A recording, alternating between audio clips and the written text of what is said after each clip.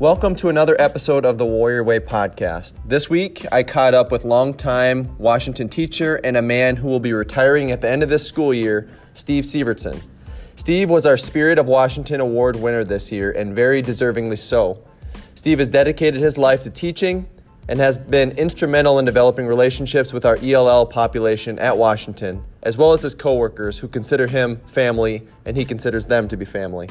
Steve talks in the podcast about his love for working at activities and where that passion came from. You'll hopefully get to see him at many scorers tables even after he leaves the classroom. Let's get to our conversation with Steve Sivertson.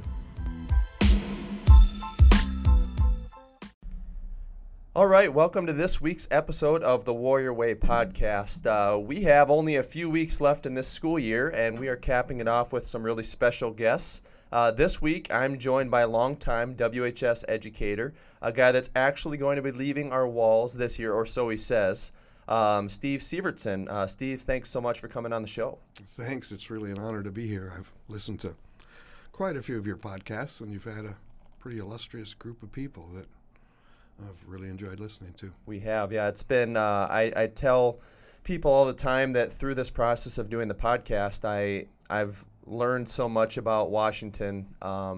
Last week's episode, we were able to record in Old Washington with Jeff Herbert, and I just, from Jeff, I almost got jacked up just listening to all the stories because he was just so excited to tell, going to school there, teaching and just his passion for Washington High School. And, it's been the same thing with Murrin. It's been the same thing with Shred. It's been the same thing with a lot of these guests, and it'll be the same thing with you today. And so we just want to, get some stories out of you because from what I hear, you've got plenty of stories to tell. Some that maybe you shouldn't tell on here, but we'll try to keep it PG for the listeners. Well, as you're talking, I'm thinking of some stories that Herbert could tell that I hope he didn't share. No, he did a good job. He said beforehand the same thing. He was going to keep it at a level that he knows listeners could listen to, and we'll tell all those stories behind those closed doors. So for all the listeners who may not have been able to get to know you while they've been here at Washington or don't know, they've probably seen you around at ball games or seen you at Washington activities and whatnot, but I just want our listeners to get to know you a little bit, how long you've been teaching here, but also going back to, I'll say it on the podcast, Augustana University, all the way back to Augie, and then, just some of your first experiences out of college and what landed you here at Washington. So take us back. Okay, well, we'll go back before Augustana. I went to Augustana. Basically, I chose that college so I could stay in town, and because I wanted to work at the Y. I was kind of a Y rat, and that's how I first met Jeff Herbert, because he was too. He was working at the youth department, and I ended up joining him when I went to college. And I never really have been one for planning ahead, looking into the future too much. I majored in political science, and because that was one of the things that I always enjoyed. I came from a real political family, and ended up getting a major in history because I liked a couple of the history profs, and when it came time for electives, I just, chose the classes I liked. And when I got close to graduation, it's kind of like, geez, what should I do? And it occurred to me that George McGovern, one of my childhood heroes, was up for re-election in a Senate campaign in 1980. And I thought, well,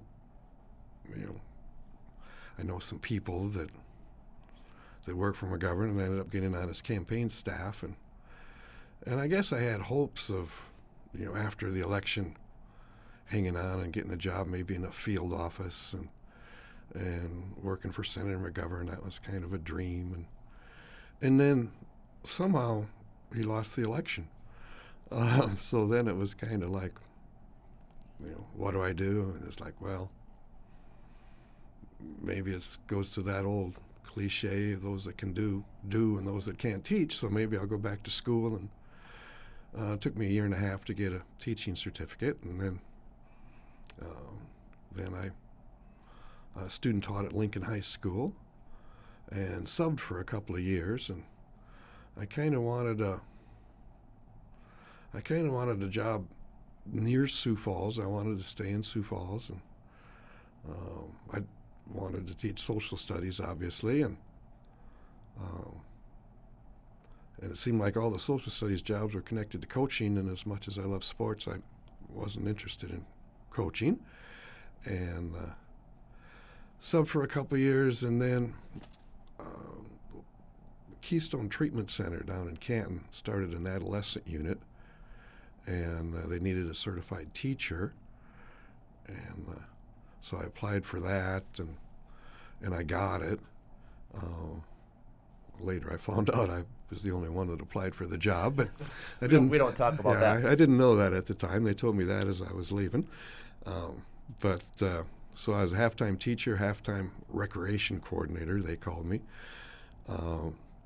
And that was a really new experience for me. I didn't really know anything about that, chemical dependency and those kind of things. And but through that, I met some people that were working with in the drug prevention field in Sioux Falls here, and I was approached by Brad Green's father, who is the director of this Project Awareness through the Carroll Institute, and said they had a job opening, and asked me if I was interested in that, and that was time to move on, I thought, from the chemical dependency treatment business. So then I did that for about 4 years, and we went around to different schools and spoke to classrooms and did some individual counseling, and I ended up back at my alma mater, Washington High School, and it was a little bit strange to see some of the old teachers. Back then, I knew most of the teachers from my high school days, but I did that for about 4.5, 5 years, and then I had the application in for the district that I kept active, and got a call from Lincoln High School. I think it was like 1993, 94, from Bill Hoff, who was in those days in charge of the substitutes, and I was one of his best, I shouldn't say best, I was one of his most reliable substitutes, and said they had an opening for social studies, and I ended up getting that job, and that's how I got into the district. But I'm just rambling here. Is that okay? No, that's fine. Yeah. I didn't know. The listeners won't know all this backstory either, so it's interesting. Well, I was rather nervous walking into the interview, and I didn't know the principal at Lincoln High School very well. But when I walked into the room, it was Bill Hoff and Terry England, who was the guy a student taught with, and so that made it made me feel a little more comfortable. But I ended up getting that job and teaching at Lincoln for a year, and then toward the end of the year, I found out that their numbers had gone down for the next year, and I was riffed. There was a reduction in force, I think they called it, and the rules at that time, and I don't know if they still are, if you get riffed, then the district is obligated to offer you a position that you're qualified for. But if you turn that position down, then they're not obligated to do anything else for you. Well, a couple weeks after I found out about that, I got a call from Jan Nicolai, and who I'd known from the drug and alcohol prevention days here, and I guess I actually had her in middle school or junior high at Edison Junior High. But she called and said, "We've got an opening."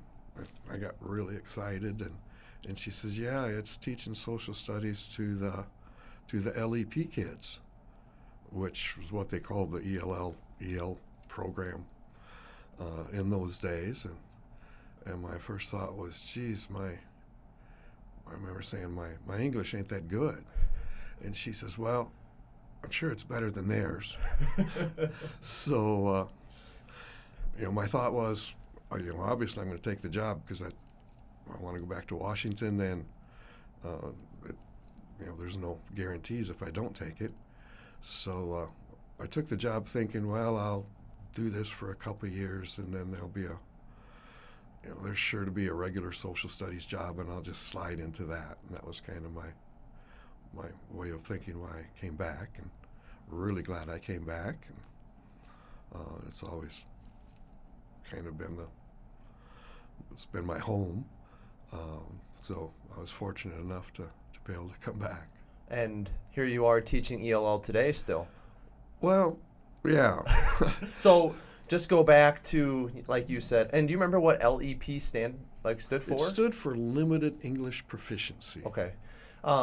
What were your first, any memories your first year or two of teaching those LEP students? How different of an experience was that for you as a new teacher? I was pretty nervous going in because I didn't have much experience with the foreigners, and I had crossed paths. They had a LEP program at Lincoln too, and I had crossed paths with a few of those, but nothing really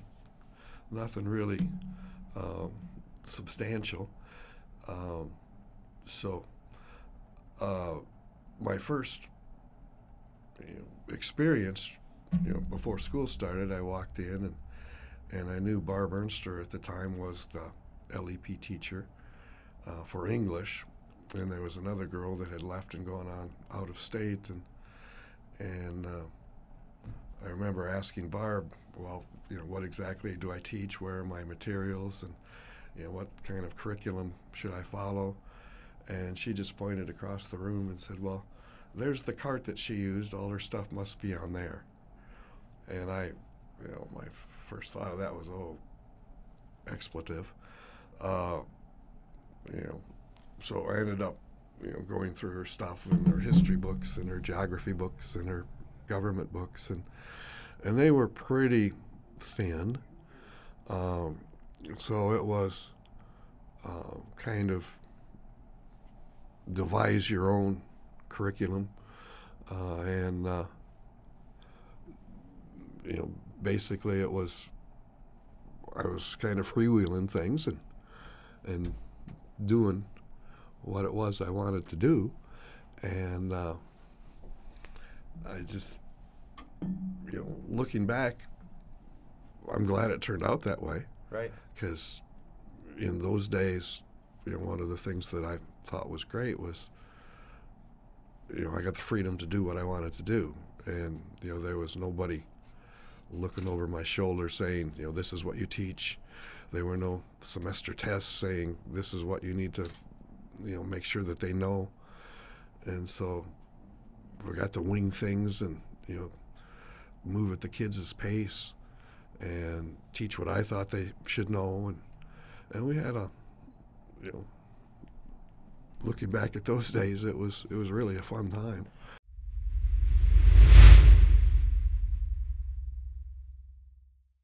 That was a question that I kind of had. How have, obviously curriculum and how we teach now is much different, but especially in the ELL department or in curriculum with ELL, how has that changed the most in your eyes over the years to where you're teaching today? Well, the most obvious thing to begin with is numbers. I think we had, if I'm remembering right, like a total of 70 kids that were in the ELL program. And it was just, there was two teachers, one for social studies, one for English. And eventually they added on and kind of farmed out. They found a science teacher that would teach and a math teacher that would do one math class, and which, was kind of, they did a generic science, and the math was really wild. They would find a math teacher, and all the ELL kids would have one period of math. And we had some newcomers that were learning numbers and learning how to add because they'd been in refugee camps and never been in school.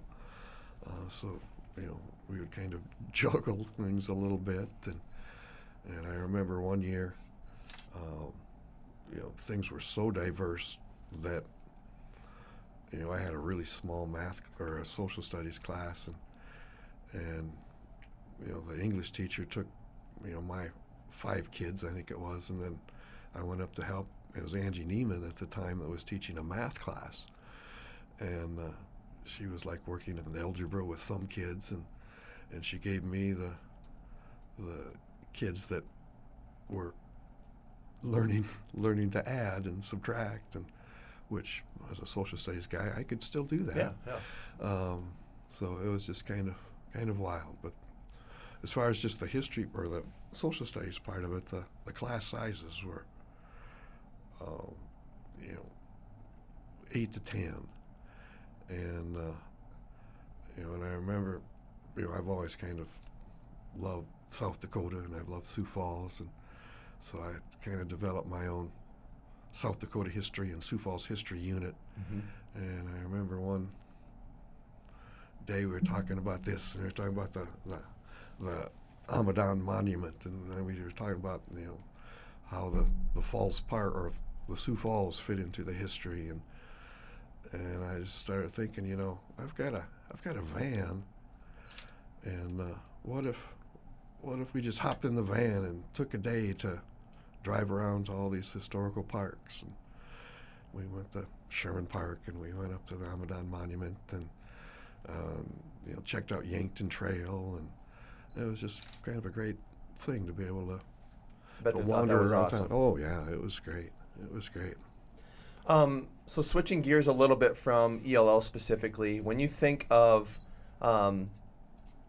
just Washington in general, and you can take this as far back or as recent as you want. You can talk about your, coworkers from years ago. You can talk about the ones you're going to be leaving this year. Just what makes this building such a special place in your mind? That's such a tough question, Jeff. It's hard to really put a finger on it.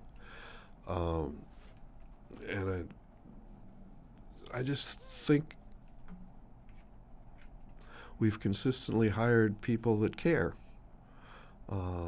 people that are in this for the right reasons, not just to get a paycheck, but people that want to help. I'll go back to my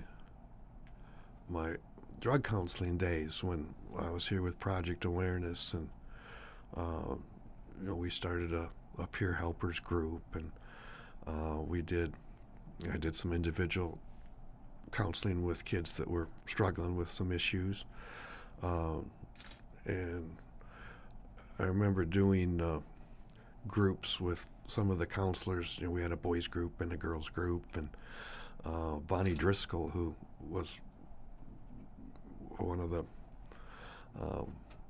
counselors that was at the old school, and when I came here, she and I connected, and I remember how warm and welcoming she was, and then Jim Ratzloff, I did the guys groups with, and he was just such a laid-back, cool, caring guy that was just kind of a down-home country boy, but you could just feel the warmth and the empathy. Sounds a lot like a guy we had on the podcast named Jamin Ratzloff. I'm familiar with him also. That's awesome. What when it comes to, and we were going to get to this later, but let's just touch on it right now. One of our Circle of Courage pieces is belonging, and you're touching on it right now. When it comes to how we have, like you said, staff that care, people that are just quality individuals and good people for the building, how do you feel like our staff does just such a great job of making such a diverse group of students feel like they belong here together? Again, that's another tough Sorry, question. I'm on a roll this morning. Sorry. I think it's, again, I'm trying to simplify things. I'm oversimplifying things, but just being accepting. One of the things that I guess I learned when I started working with the ELL population was that, boy, there's a lot of differences. Religion, skin color, language, um, education. Some kids were in school for a normal amount of time, and some kids never stepped into school in their life. But it didn't take long, I guess, to figure out that different is just different. Different isn't good or bad. It's just different. And once you realize that, I think that helps you understand things a lot better. That different is okay. Yeah. Different is good. Yeah, different isn't. We shouldn't judge people because they're different. It's just they're different, and it's okay. I mean, I think about we had 2 ELL students on a few weeks ago, Mackenzie and Luis. Oh, I mean, just hearing their story just makes me feel so boring. Like I just was so in awe of where they came from, and especially when Luis said 2 years ago he was barely speaking English. Yes. And to hear how well he was speaking on the podcast, and much better than a lot of people that have spoken English their whole life. And that's not a credit to necessarily we teachers alone or we educators alone, but it's a credit to how we've made him feel accepted enough to be confident to learn and to step out and take risk, and to see where he's at as a 17-year-old now. He's prepared to live a life here in the United States and to have a family and all that. So different is good. I mean, Yeah. we want everybody to come in with your stories and just add to what we have here at Washington as a collective group. Yeah, I enjoy their stories and like hearing about their travels and how they ended up here, and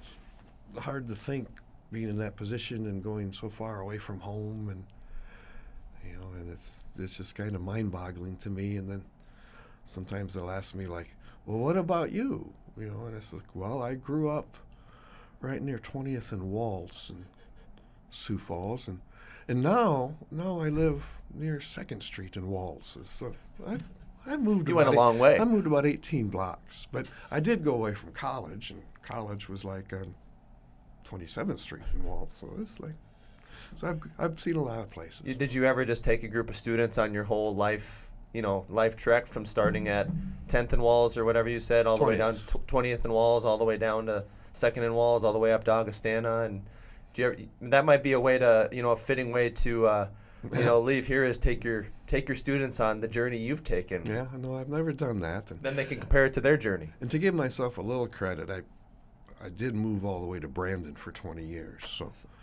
you ventured out east. Yeah, but I couldn't handle Paradise all that much. Right.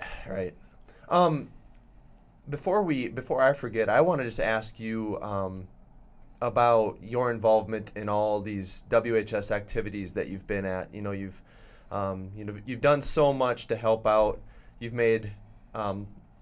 Melchow's life a lot easier by just always, being available and wanting to be at activities. How fun has it been to be involved in those, and what are just a couple of your most memorable experiences being involved in activities in whatever capacity you've been involved in?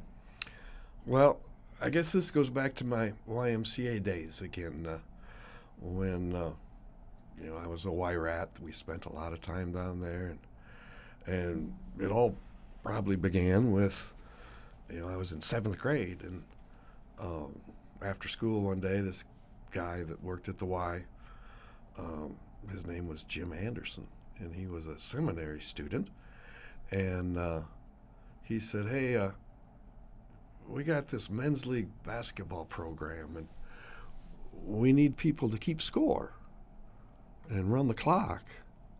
And would you do that? And I was like, oh, I'd love to. It's like, he says, well, it's Tuesdays and Thursday nights. And I said, oh, that'd be great. And he said, yeah, we've got 4 games a night. 6, 7, 8, 9, and 10. I was like, oh, well, I said, well, I walk or ride my bike home. And he said, well, I'll give you a ride home. And I was like, well, let me ask my parents. And I don't think my parents were all that excited. But when it got to the part, well, this guy's a seminary student, and so it's like, okay, I guess we can trust him. So I worked men's league basketball at the Y for, well, I guess all the way through high school. And just, that was really a thrill. Men's league basketball at that time, there were some terrific players. Kids coming right out of college. I remember, I always went to Augie games, and, Augie people would graduate, and then they'd come play at the Y. And to drop another Washington high school name, Traub Silo had a terrific team, and they got a lot of these college kids. But there's a guy named Phil Miedema who has grandchildren or a son and grandchildren that have come through here.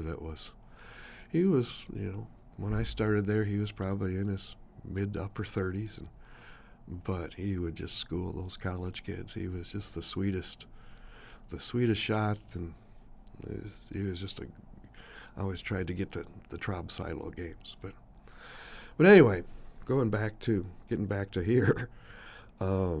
When I got here, I just told it was Barry Baumhoff at the time that I was interested. He was the athletic coordinator, and I said I was interested in doing whatever, and so I've been involved with those things from the time that I got here, and it's just really been a big part of my enjoyment of watching kids grow. Highlights you asked, being able to work the state tournaments, seeing a couple of basketball champions there, football games, spotting for Jason Luth has been a real joy. Jason's been sitting out this year, so I've really missed him. But if I picked out one particular moment, and it's a screw up, and I don't know whether I just remember the goof ups that I make more than I do but that's the coach in you. We always look back on the things we did wrong, right, and fail to recognize the good things. There was a period. Well, we've had a lot of periods of history where Washington and Lincoln have been really the rivals. And God, I don't remember the year. It was 2002, 2003, somewhere in there, where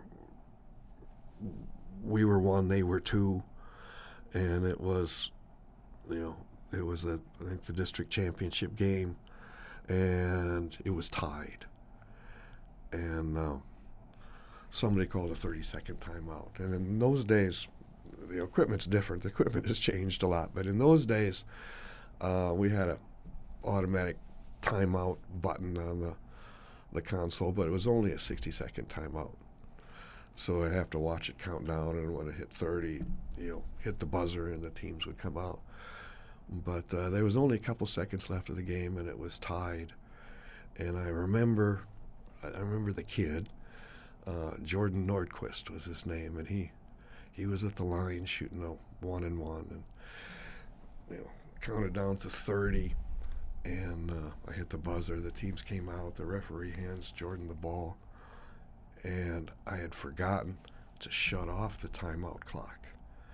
So when it gets down to 0, it automatically rings. So he dribbles a couple times and gets ready to shoot, and the gym is silent, and the buzzer goes off. And Coach Trett turned and looked at me and said, "What the hell was that?" And I was like, the gym was silent. Everybody, the whole place heard him, including the administrators, who I don't think like Jim's language very much. But it was like, whoops, I goofed up a little bit. But he made the free throw when we came back, and Washington won the game. So I guess it turned out. You may have helped him make the free throw. Yeah, if he'd have done it. That's a great story. And I'm sure Trett was just hot enough already until the buzzer went off Yeah, in a tight game against he's Lincoln. usually such a calm and collected guy, but Right. Yeah. Never seems no, anxious for anything. no, Or, no. yeah. What a great guy.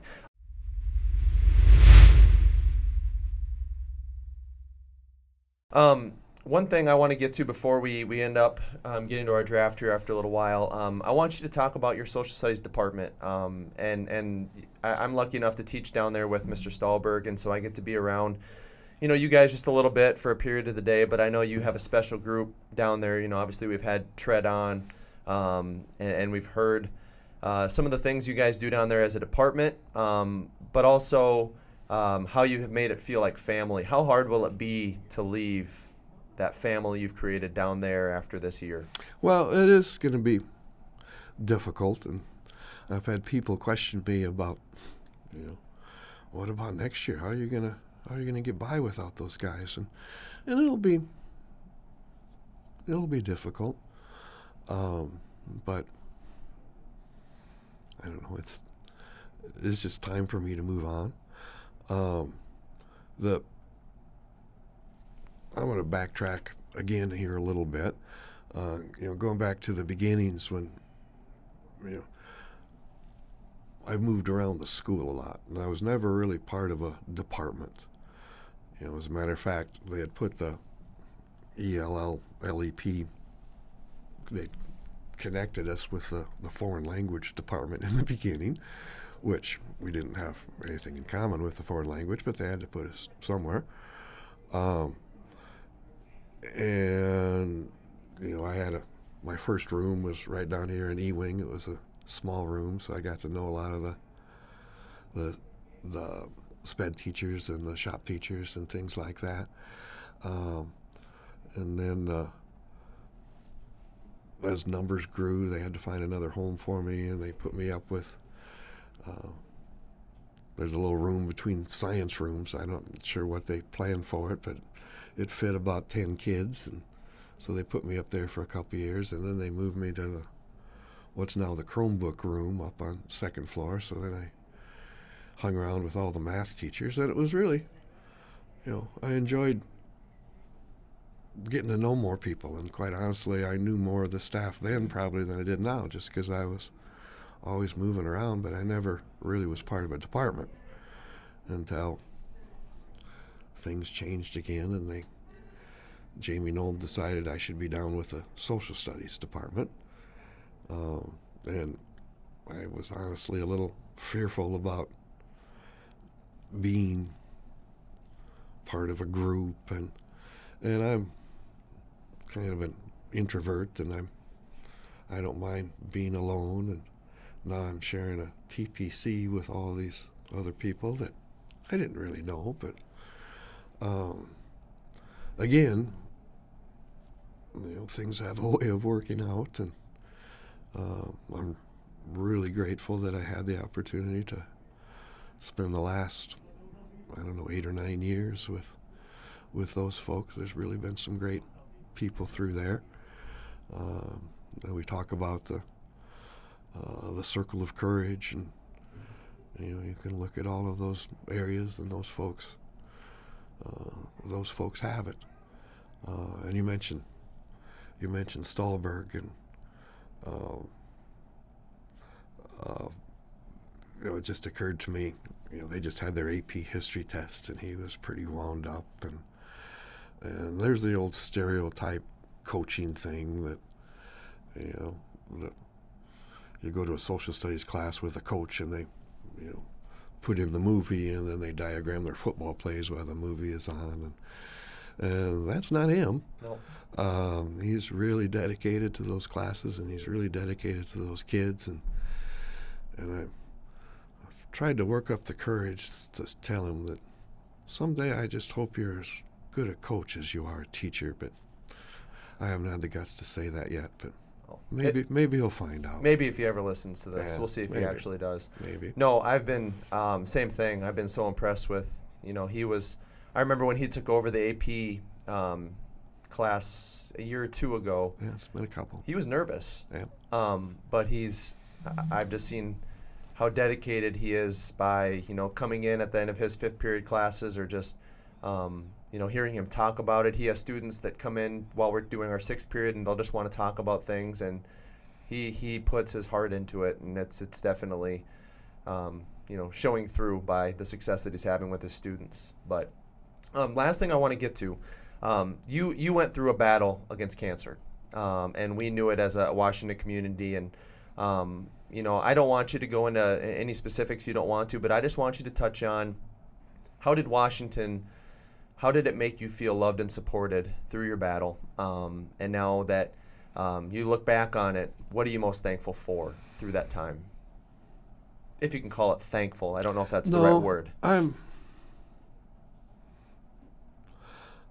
am thankful, and I guess I learned a lot of things, not so much about myself, but maybe about cancer. I first of all am very grateful that I learned that cancer is different. I mean, I had a lymphoma. Nate Melchow had a lymphoma, but his was different than mine. I learned there's like 60 different kinds, and I just was very fortunate that I responded to treatment very well. I kind of shared a time frame of a similar but different journey with Tim Joris. We both got diagnosed at real close to the same time with different kinds of cancers, and Tim would come down and stop in my room, and we'd talk, and this is what I'm going through, this is what I'm going through, and sometimes felt kind of guilty that every step of the way I had kind of positive results, and every step of the way he had not so positive results. And I'm here today, and he's not.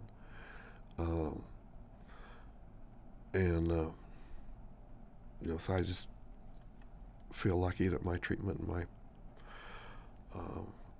was positive, and I just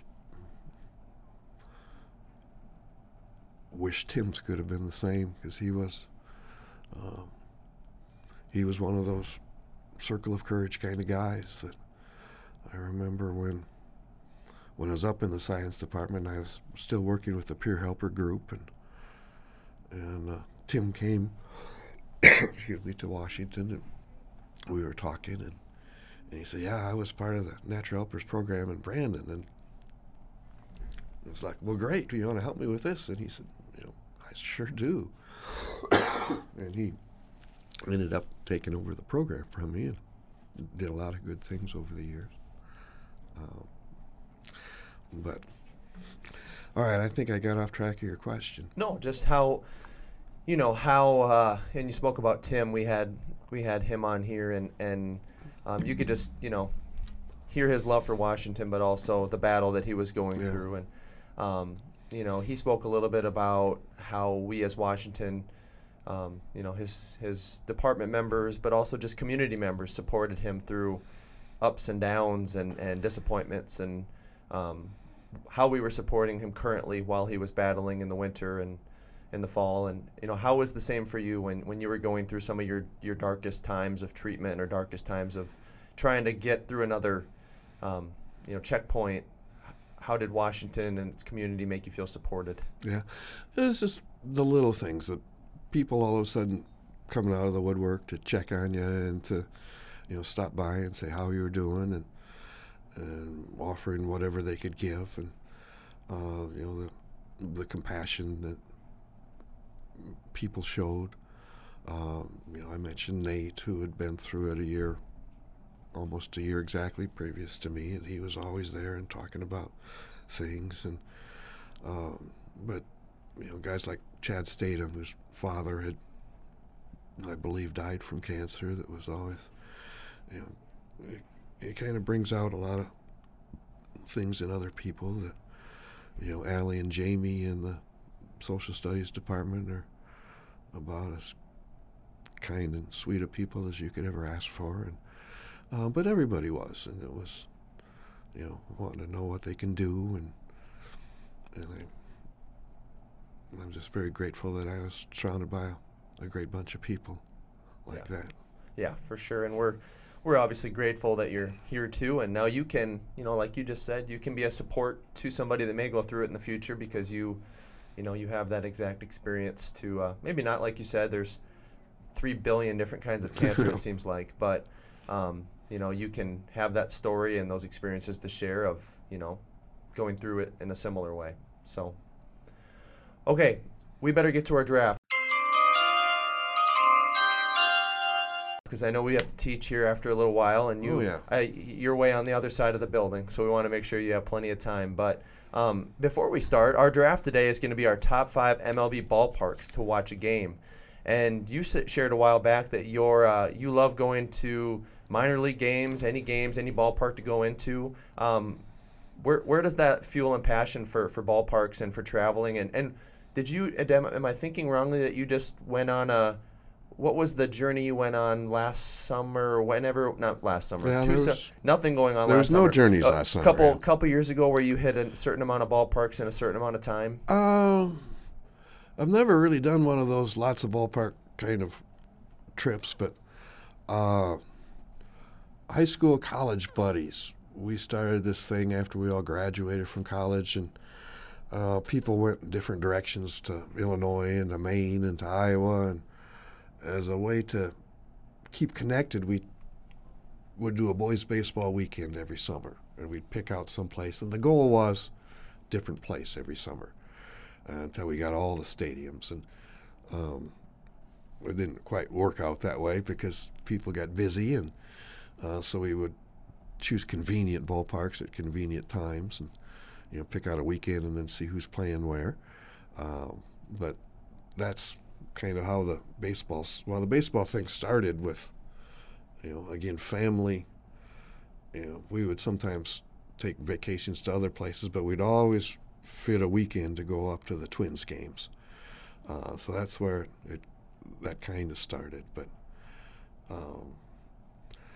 yeah, I love baseball, but I also just love the stadiums.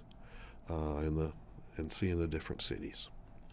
And I'm sifting through my list right now because honestly, if I'm being upfront and honest, I'm not so well versed in, I maybe have 3, 4 that I'm pretty familiar with. Obviously, like you just said, Twins, Target Field, but I want to try to get a couple good ones at 4 and 5. So with the way our draft works, obviously you're going to go first. We'll just go back and forth. We'll get to our top 5 ballparks to watch a game. Which one are you starting with, Steve? Well, I thought about this since you told me this was the draft yesterday, and I'm first of all, I'm going to say that I'm going to judge these not just by the stadium themselves, but by the community. Okay. Yeah. And one of the things that I think really makes for a good atmosphere is a downtown stadium. Where you can park the car for the weekend and then just wander. And so if I'm going to go number 1, I'm going to go kind of a little probably surprising. I'm going to go with Cleveland. Jacobs Field was one of those new retro kind of parks. I've never been to Camden Yards in Baltimore, but that was kind of the first place to kind of go to the old-fashioned stadium.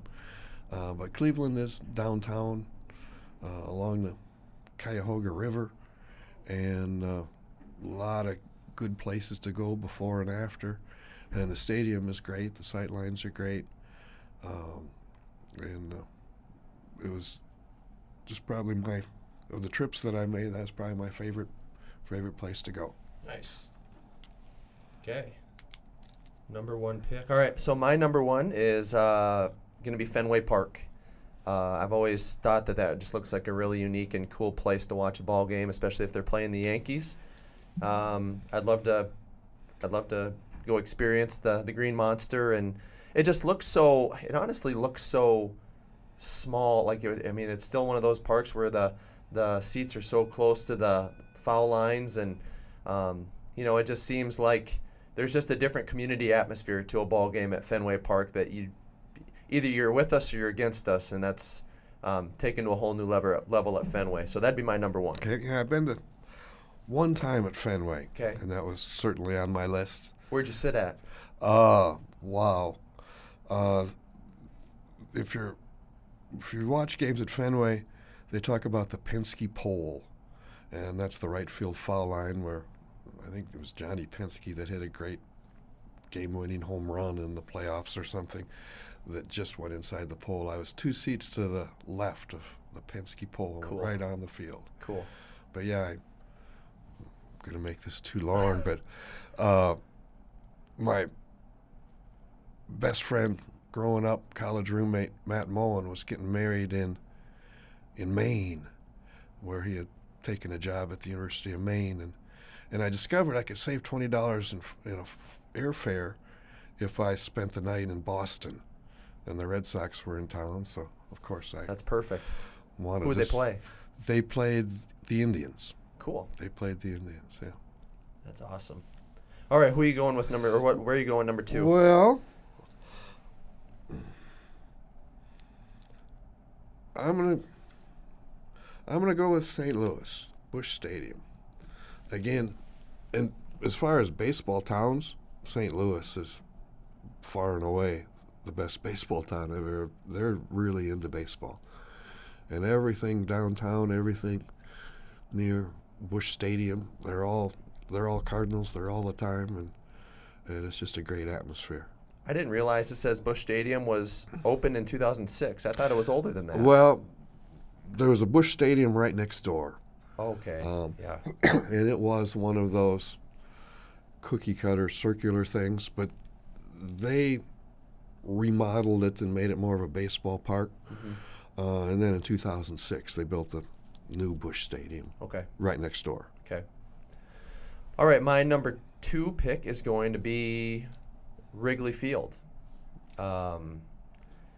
For obvious reasons, the historical aspect of Wrigley, and I've always been I know about as much about Wrigley as I grew up watching Rookie of the Year, a terrible baseball movie with it was, when I was growing up in the 90s, it was one of the hit baseball movies for my age kids, and I just never really understood it didn't look like a tremendously state-of-the-art stadium or anything, but then you really go back and you learn the history and you hear some of the stories and whatnot that went there. I would like to experience Wrigley. I think that'd just be a really cool experience. Yeah, so it is second oldest ballpark in the majors. It is. I remember getting out of the car, having to walk about 12 blocks to Wrigley, and as soon as I got out of the car, you could just kind of feel the atmosphere and the neighborhood around it. Wrigleyville is it kind of just in a residential neighborhood? It's pretty residential. Yeah. Until you get to right around the stadium, there's bars and shops and restaurants. But cool. But yeah, it's real residential. Number 3. Number 3, I was going to leave for you, but I'm going to go Target Field. Yeah, that makes sense. I was wondering how long that'd stay on the board. They just did a great job with that stadium. Mm-hmm. And you mentioned how small Fenway seems, but they say that Target Field is actually has the smallest footprint of any major league stadium. That they stuck it in this spot, that was empty, and they made it work. It's it's a great little place to wander around, and it's so nice when you can run back to get a hot dog or a soda or and stand in the concession stand and look between and still see the game. Yep. So many places, if you're leave your seat, you're kind of out of luck, but you can. I love the fact that you can get up and you can just, for 9 innings, you can just wander and watch the game from 7, 8 different locations. Yeah, that's one of the things I have to do at every stadium is make a lap to see what everything's about.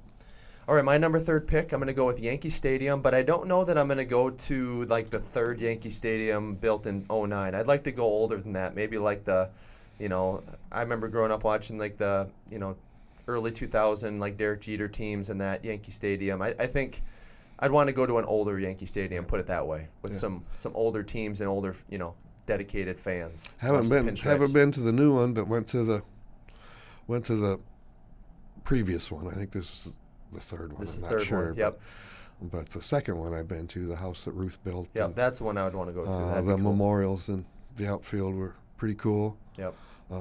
Saw them play the Red Sox. Oh, doesn't get any better than that. There was a lot of fights in the stands. So, you didn't get in any of them, did you? No. Okay. No. Okay. All right, number 4 pick. I am going to go with Coors Field in Denver. Oh, that's the one I was looking at. I've been there once. That was a great experience. Yeah, it's a neat place. God, they had a Parmesan garlic pretzel that I've never seen anywhere else, just dipped in butter, and oh man, that was good eating. Plus the Lodo district down in Denver is a whole lot of fun before games and after games maybe a little bit too. I just thought it was such a kept field. It just seemed clean. It seemed like just a very nice place. And I was there for I was there for my buddy's wedding, so we went there and we were in a box seat and whatnot. And so I didn't get to necessarily wander out and experience, but it was a really nice field. My 4th pick is going to be, I'm going to go make Mr. Bohr happy here, 19 Minute Maid Park, Houston Astros. I'm literally just taking this for him. I just want to give him a shout out on the podcast. They've got the, retractable roof, so that means on a nice day you can take a lap in a nice sunny atmosphere and watch the Astros play. So that'd be my 4th pick. Yeah. Never been there, but it looks like a pretty cool place. Yeah. All right, last pick for both of us. Number 5, I got 3 that I'm thinking about, but I'm going to go sentimental, and I'm going to go the old Metropolitan Stadium in Bloomington. Those Cool. were my first experiences, and it's not a downtown place, but it's just my first memories of the Twins and growing up and childhood, and even after childhood, I remember going up there a couple times as a college kid. And Memories just come back, flood in. And one of the nice things is, some stadiums today, the security or whatever, you get to your seat and that's where you sit. The old Met, you could wander around and sit here for a couple innings and sit there for a couple innings. And I remember once laying down in the right field. They had these wooden slab bleachers in right field, and I remember stretching out and laying down and watching the game. That's cool. But yeah, some cool memories there. It was pretty neat. Yeah. Well, I'm going to round it out with Miller Park. Okay. I've heard. I don't want to go watch the Brewers play necessarily. I hope they're playing somebody good, but I've just heard of just how state of the art and just how nice and beautiful it is. I think that'd be a cool place to go watch a ball game, and like we said, go watch from different locations. I mean, it basically saved baseball in Milwaukee building that new ballpark. So, yeah. Have you ever been there? Yes, and I agree, and I was a little apprehensive about the whole roof kind of thing after being tormented by the Metrodome. Yeah. But yeah, it's a good atmosphere, pretty good stadium. If you go there, stay downtown though. Yeah. Take a cab. There's a river that runs through downtown. That a lot of good places to. And hope the Brewers are playing somebody decent too to watch. Yeah, and Twins weekend. Twins are always there once a year. Oh. But it'd be harder to get a ticket. Yeah. We can maybe make it work. Yeah. Well, Steve, thanks so much. This has been a joy for me. I've gotten to know you better, but also our listeners will get to know a great warrior who has done so much for our building and also is going to, I'm sure you're going to continue to come back and it'll be like you never left. But, as we go through these last 13-ish, 12 days, whatever it is of the school year, hope that you just soak it in. Thank you so much for everything that you've brought to our building and to our community and to our students more than anything else. So, and especially thanks for coming on the podcast and taking the time to do so. It's been a joy having you on. Okay. Well, thank you, Jeff, for having me. I'm honored to be here, and I also am very grateful that I hear you're going to be with the school for a while, and you've been doing great things, and I'm looking forward to following you in the future. I appreciate that. All right. Take care. Thank you.